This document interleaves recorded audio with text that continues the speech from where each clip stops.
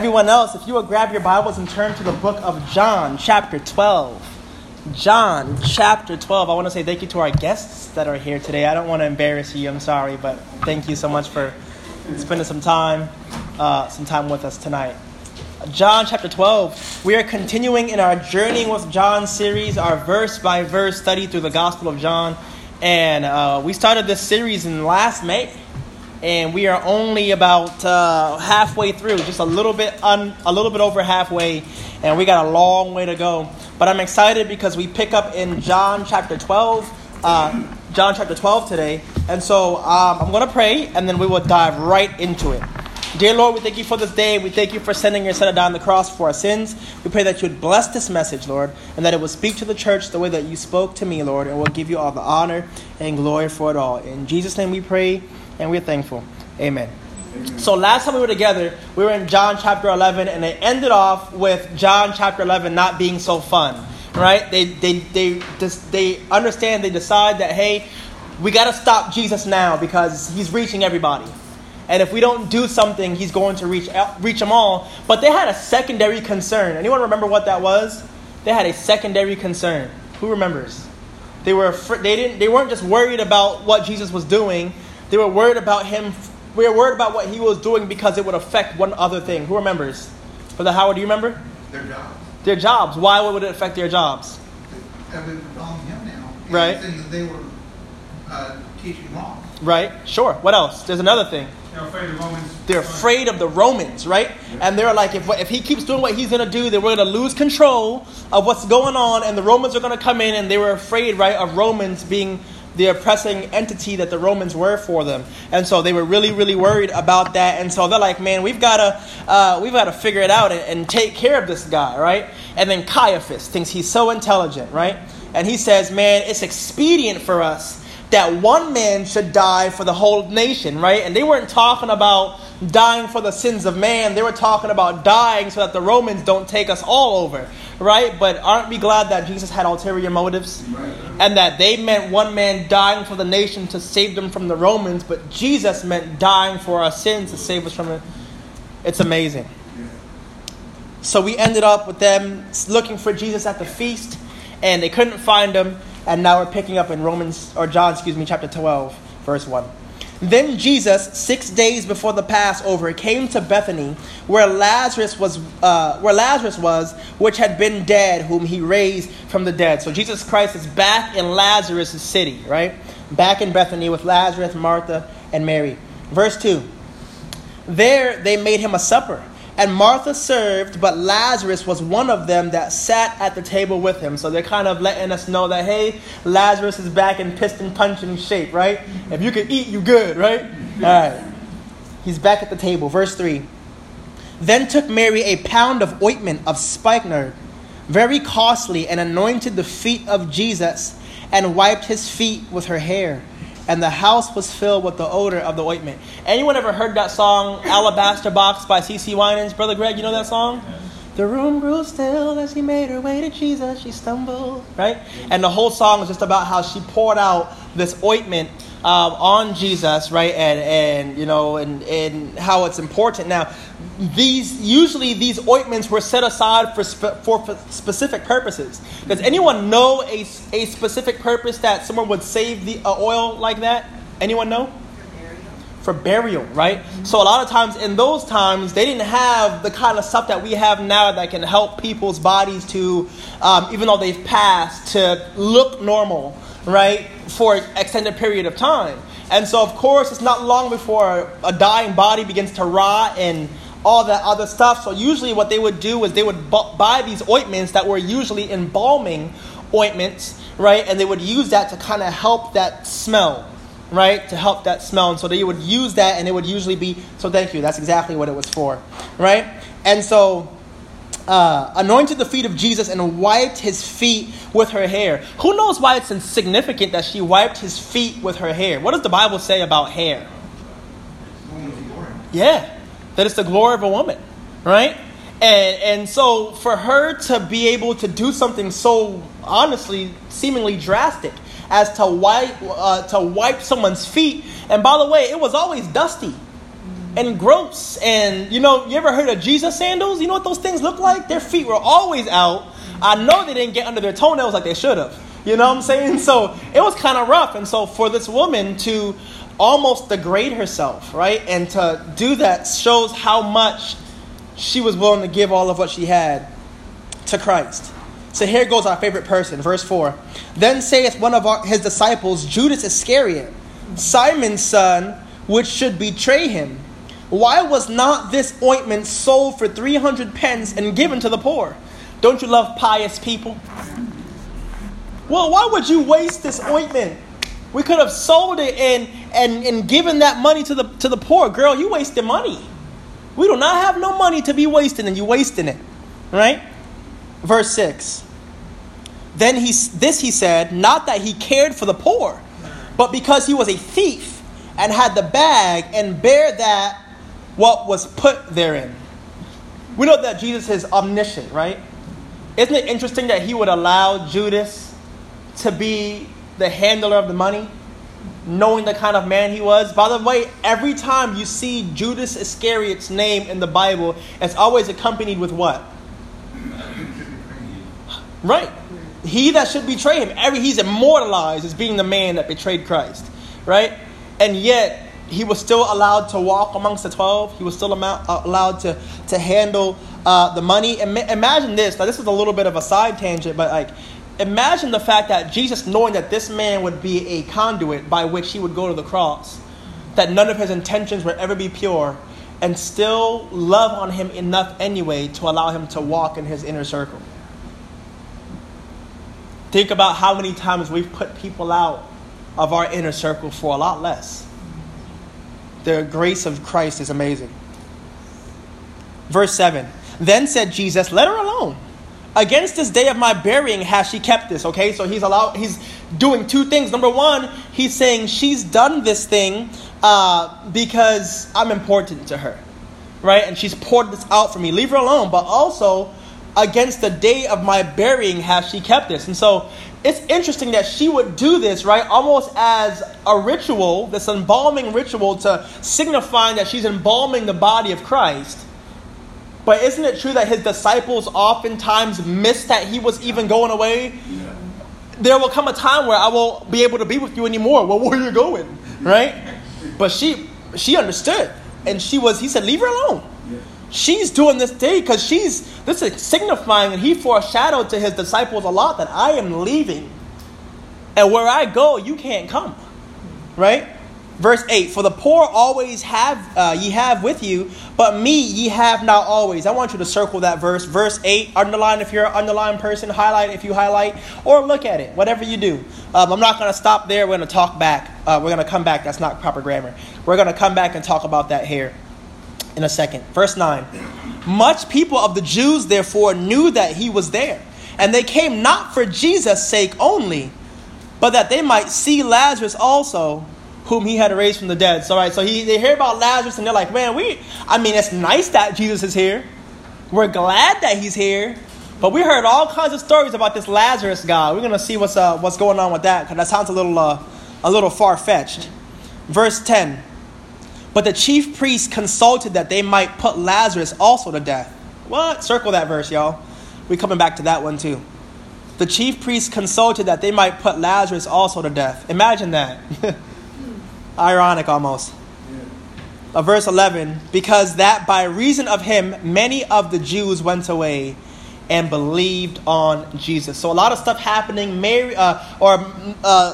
Lazarus, his sister, taking Mary taking the oil and pouring it out on Christ's feet, and Judas doing Judasy things, right? And Christ coming to the defense of Mary. I love it that Christ always comes to the defense of the people who are being wronged.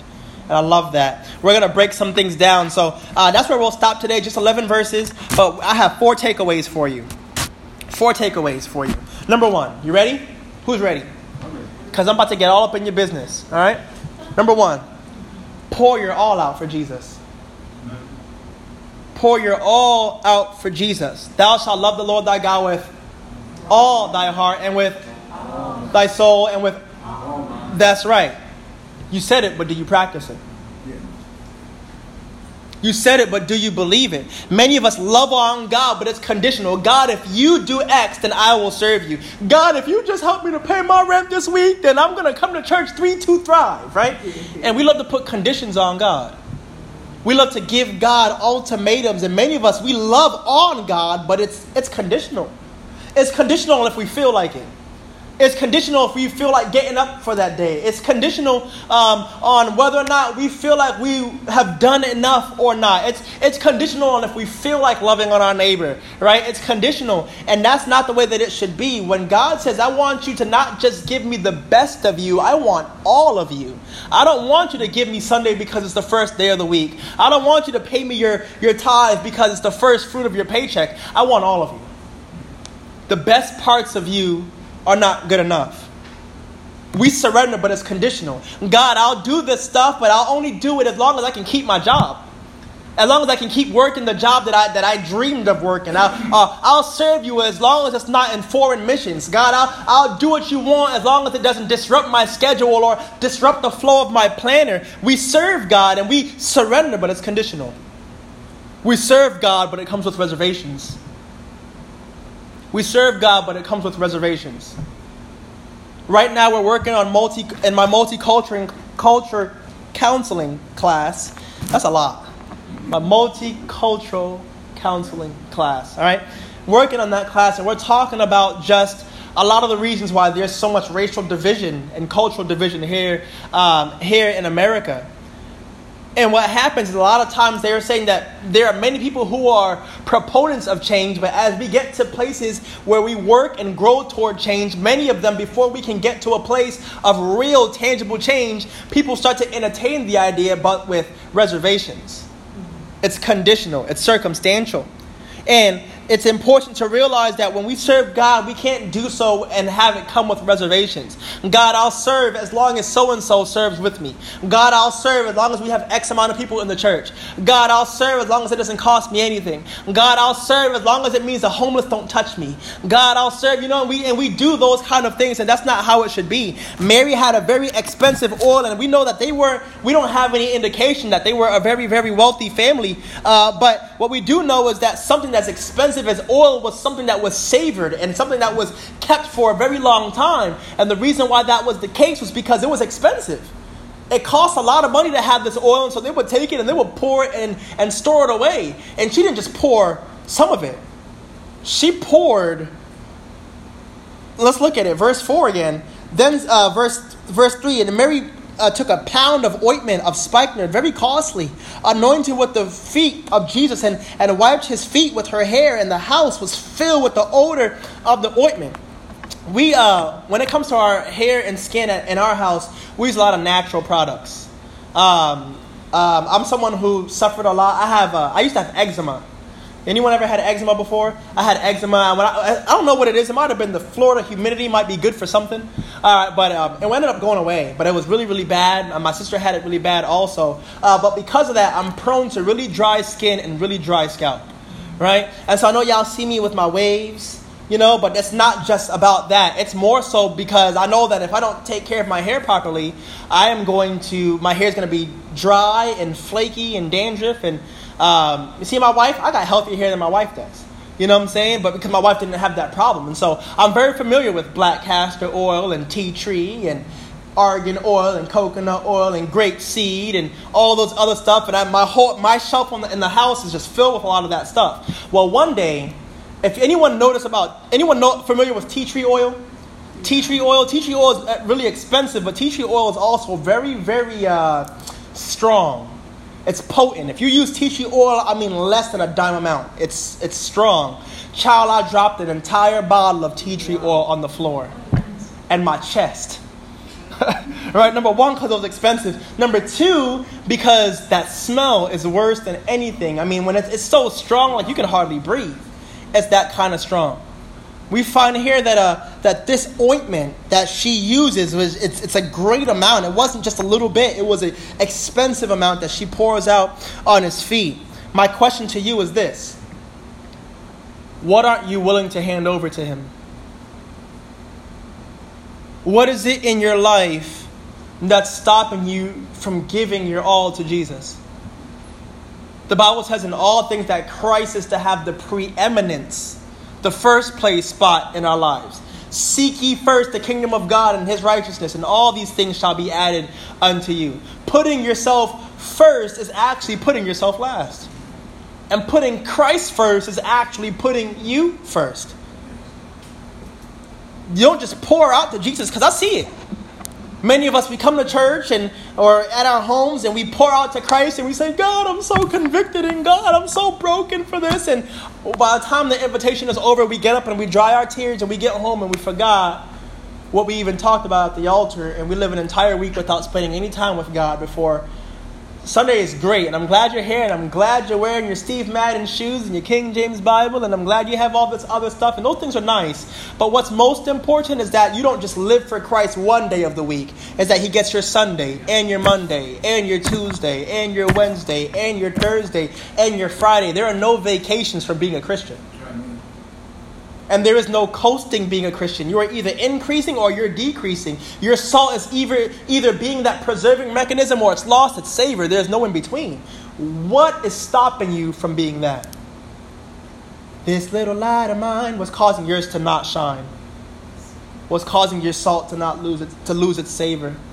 What's causing you to not be the kind of child of God that God wants you to be? That God doesn't require you to be Abigail or Eunice and Lois. He doesn't require you to be Ruth. He doesn't require you to be the Apostle Paul or Peter or to be King David. He doesn't require you to be anything else but broken. The Lord requires of you is one thing, is a broken and a contrite heart the Lord will not refuse. He wants you to give your best to him, that thou shalt love the Lord thy God with all thy heart and with all thy soul and with all thy might. And the second is likewise unto itself, that you will love your neighbor as yourself. What's stopping you from doing that? From pouring it all out. Number 2, people will discourage you from giving your all to Jesus. People will discourage you from giving your all to Jesus. You guys know my testimony. I grew up predominantly poor. That's just the way that it was. And I remember that I saw that God had given me some different gifts. It might have been oratory, different stuff like that. I wanted to be a lawyer. I wanted to do something lucrative, right? And I remember when God called me to the ministry, the people closest to me did not approve.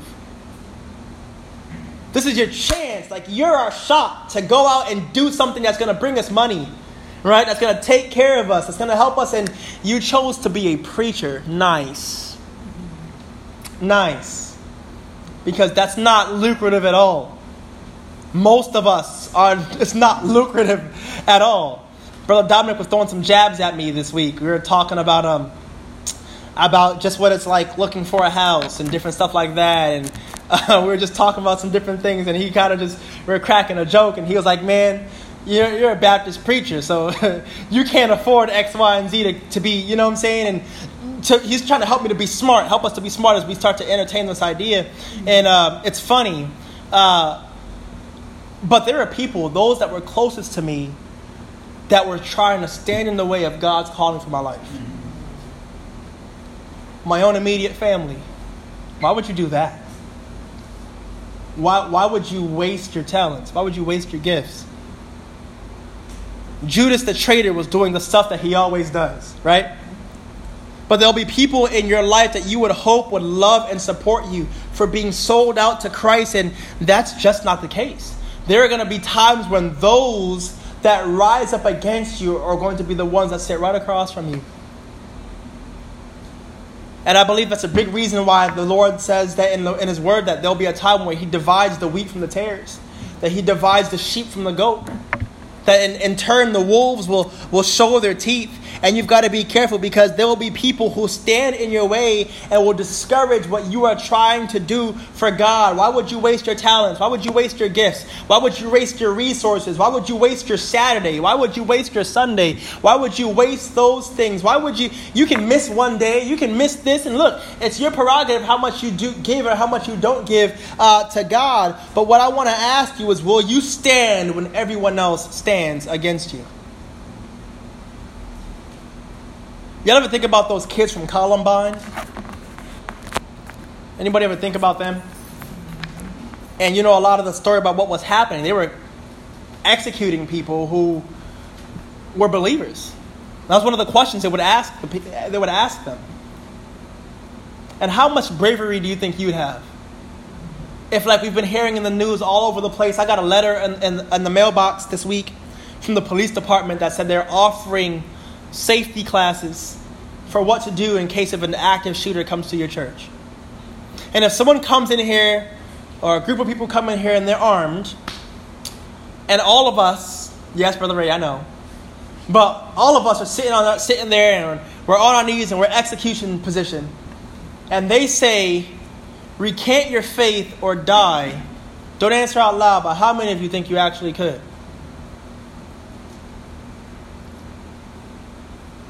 How many of you think you could when you can't even read your Bible? When you can't pray? When you can't love your neighbor? When you can't be someone who is in pursuit of victorious Christian living? My goal is not to be judgmental when I ask you that. My goal is to tell you this: if you can't handle day-to-day Christian living, how could you be able to stand at an extreme like that? Because many of us would recant our faith for a lot less than someone holding a gun to our head. People will discourage you from giving your all to Jesus. Will you stand when everyone else stands against you? Number one, pour out your all for Christ. Number two, people will discourage you from giving your all to Jesus. Number three, Christ should be given preference over everything in your life. Christ should be given preference over everything over your life. The preeminence over all those things. Let me ask you this: how many times have you chosen things other than Jesus? Do you realize that surrender to Christ is not a one-time thing? It wasn't October 17th, 2004 when I bowed my head and asked Christ to be my personal Lord and Savior. It wasn't October 24th, 2004 when I stepped into a baptistry and got baptized and wore my spiritual wedding ring, so to speak. Surrender is every single day. Let those that follow me take up their cross. How often, church? Daily, and follow me. Do you realize that every time that you fall into sin, that you have chosen your sin and the weights that so easily beset you over Jesus? Remember that we were talking about that theory that no one is ever truly addicted? Remember we were talking about that? And how no one is actually truly addicted, but the consequences just aren't high enough for them to stop? Now, we know that there are different things, of course, with stuff like nicotine and whatever, different stuff. We know about the state of euphoria it puts people in and the different chemicals that go along with it. But we talked about if someone walked up to your kid and was like, stop doing drugs, or the day that you do, I'm going to shoot your kid, you'll probably stop, right? Because the consequences are high enough. It just so happens that for many of us, breaking the heart of God isn't a high enough consequence. Every time we slip into a way, now none of us are perfect. Lord knows I'm not. If you're anything like me, you've had to ask for forgiveness multiple times this week. But many times we choose sin over Christ, the weight over Christ. It always tickles me. I love Facebook during big events is hilarious. Super Bowl Sunday is coming up.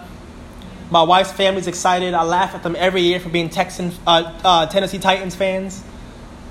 We'd walk in, Brother Billy and my brother-in-law, my oldest brother-in-law. He comes in, he has his Titan hat on all the time, Titan shirt or Titan hoodie, Titan little bracelet, and I just kind of chuckle at him. He's like, "What's funny?" I'm like, "You know what's funny? How about them Titans?" I'm like, "What about them?" Right? This year, the Titans are going to the Super Bowl. Big thing. And it's always funny because you see all the preachers come out of the woodwork. Well, bless God, we're not going to move our services so that y'all can go in and get involved and blah, blah, blah, blah, blah, blah. And it's funny because I don't really think it's that serious, like where they're at. Like, it's not that serious. But also on a much bigger scale, as it does kind of get to me sometimes where I just think, like, how many times do I just put minuscule stuff over Jesus? How many times? Like, I could probably get up early enough to read my Bible if I just went to bed at a reasonable time. Yeah, I mean, I spent time on Instagram today and Facebook and Netflix and Hulu and Disney Plus, right? I spent time doing all these other things, but then when it came time to read my Bible, I was too tired. And how could we ever lay down our life? I have a book in my office called Fox's Book of Martyrs. Anyone ever read that book? Or heard of it, at least? And there's the gruesome things they used to do to those people, where they would tie them to chariots and drag them until they were physically dismembered, that they would cast them into a den of lions and watch them be ripped apart. I mean, the disciples in themselves, we know that Paul was axe beheaded. We know that Peter was crucified upside down. We know that John was dipped in oil. We know that, and that's just them. The Fox's Book of Martyrs is filled with people that are died very gruesome deaths at the cost of Christ, and yet every day we give Christ up for a lot less. For a lot less. I know this world has responsibilities and things that take up our time, and you are to be a good steward of all of those things because God has given those things to you. But Christ is to have the first place spot in your life.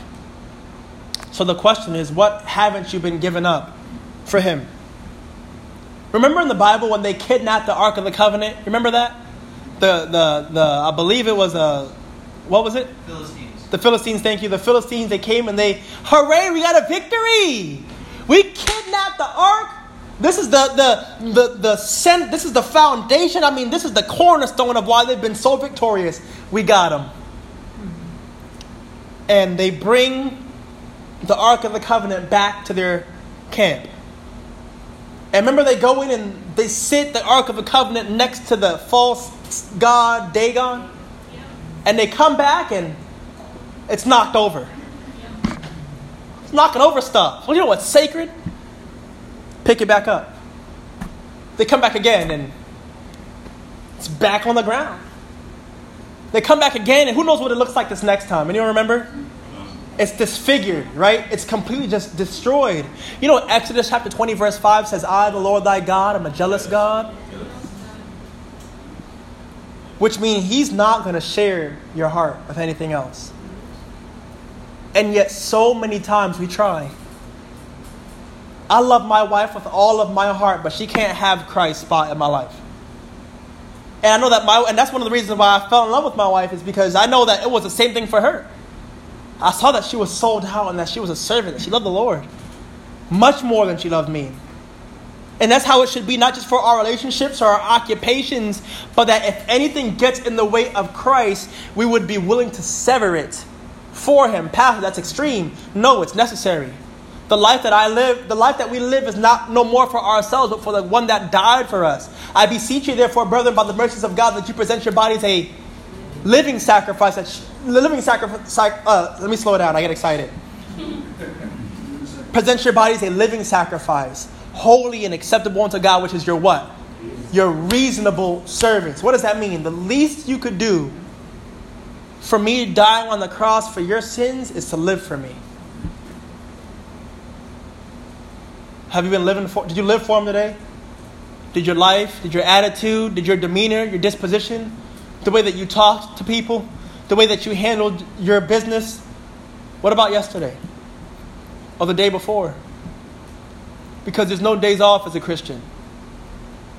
You live your life trying to honor and glorify Christ every time, every day. Number one, pour out your all to Christ. Number two, people will discourage you from giving your all to Jesus. Number three, Christ should be given preference over all of the things in your life. And number four, and lastly, sometimes people won't come for Christ, but they'll come to see what He's done. Sometimes people won't come for Christ, but they'll come to see what He's done. They came and they said, hey, we didn't just come for Jesus also, but they came because they heard about this crazy thing that happened with Lazarus. Wow, we got to see what's going on. It's the same thing that happened with the woman of the well, remember? He goes and she goes back to her city and she says, wow, there's a person that I met. He's an incredible person. He's shared things with me that no one knows. Yeah, I got to come and see what this guy is all about. And the Bible says they came and what happened? That they came and they got saved.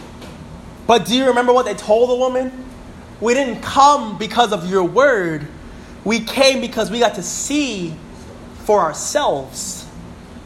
What does that mean? That means that's why your testimony is so important. You know that there may be people in your life that will not be willing to come to Christ off rip. They may not. There are people in your life that swear, I will never step foot in a church. I don't want to hear anything about what church is for, about what it's about. But people can't deny what they see. And I've even seen it. I don't want to embarrass them, but I get to see I've been volunteering at the Academic Success Center at Seminole State. Even a lot of today I was helping people, a lady who's doing social work, and so I was helping her with her APA formatting and her citations, and helping someone else with some grammar and composition. But I saw somebody one day, because that's where Brother Mike is a paraprofessional, and I heard someone come in one day and they said, "Man, what happened to you?" And I'm just listening, right? Because I'm like, okay, this is this guy at our church. We'll see what's going to happen. So I'm over here like, and I'm sure he's sweating because his pastor's sitting in the room, you know? And so you're just different. It's like night and day. And he was like, you know what? I got serious about the Lord. And I got in the church, and God's just doing great things. And guess what her second question was? Where is your church? Where's the address? What are your service times? And I've seen that happen where literally just someone's life opened the door for him to guess what? And do what he did get to do, which is share the gospel with her. Your life, as cliche as it sounds, may be the only Bible that some people may ever see. People may not want to come to Christ like that, but they might come because your life testified of him. You need to live your walk out loud. Be ye holy as I am holy. Use your life to be a back door to Jesus. They may not want to come just right off the principle, but they see what God is doing in your life, or they see your joy. It was amazing at Miss Ruby's funeral. People were just talking about how joyous and how kind and how loving she was. And the reason why she was able to have that was because there was not one single interaction that I had with Miss Ruby that she did not bring up how important the Lord was to her in her life. Is he important in yours? Is he important in yours? Like the woman of Samaria, you have the opportunity to go out. Listen to me. Some of you guys have people that you can reach in your life that I will never even get to meet.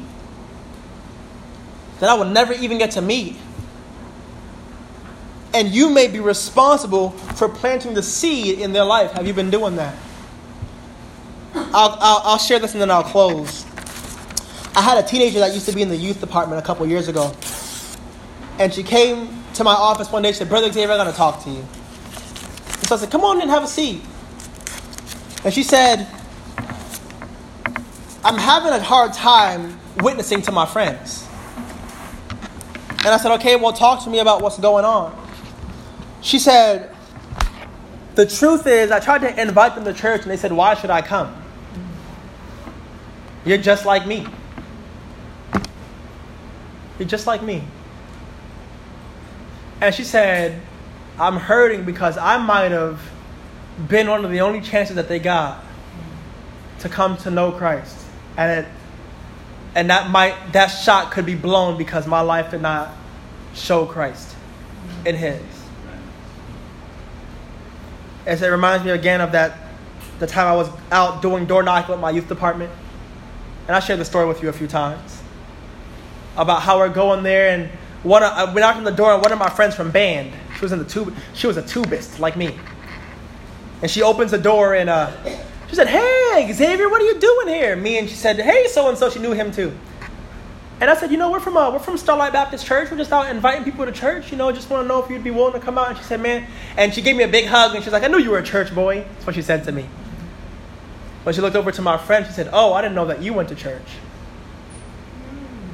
And he was so like, and I was like, I ain't gonna judge, but in front of all your friends, it's tough. And as funny as that was, and we ragged him for it a little bit, we were close friends, and so we did. We just were like, look at that, But it terrified me. How many people don't even know that I'm a Christian? How many people don't even know that Christ is important to me?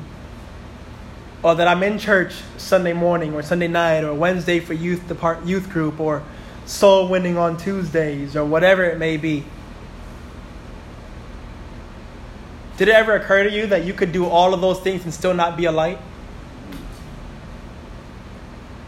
Remember what Paul said in 1 Corinthians chapter 14? He said, man, if you have the tongues of angels, or if you say to this mountain, be removed, and it move, but have not love, then it's just nothing. I mean, if you're out here, you're doing all this other stuff, he says, you're as a sounding brass, man. You're just making noise.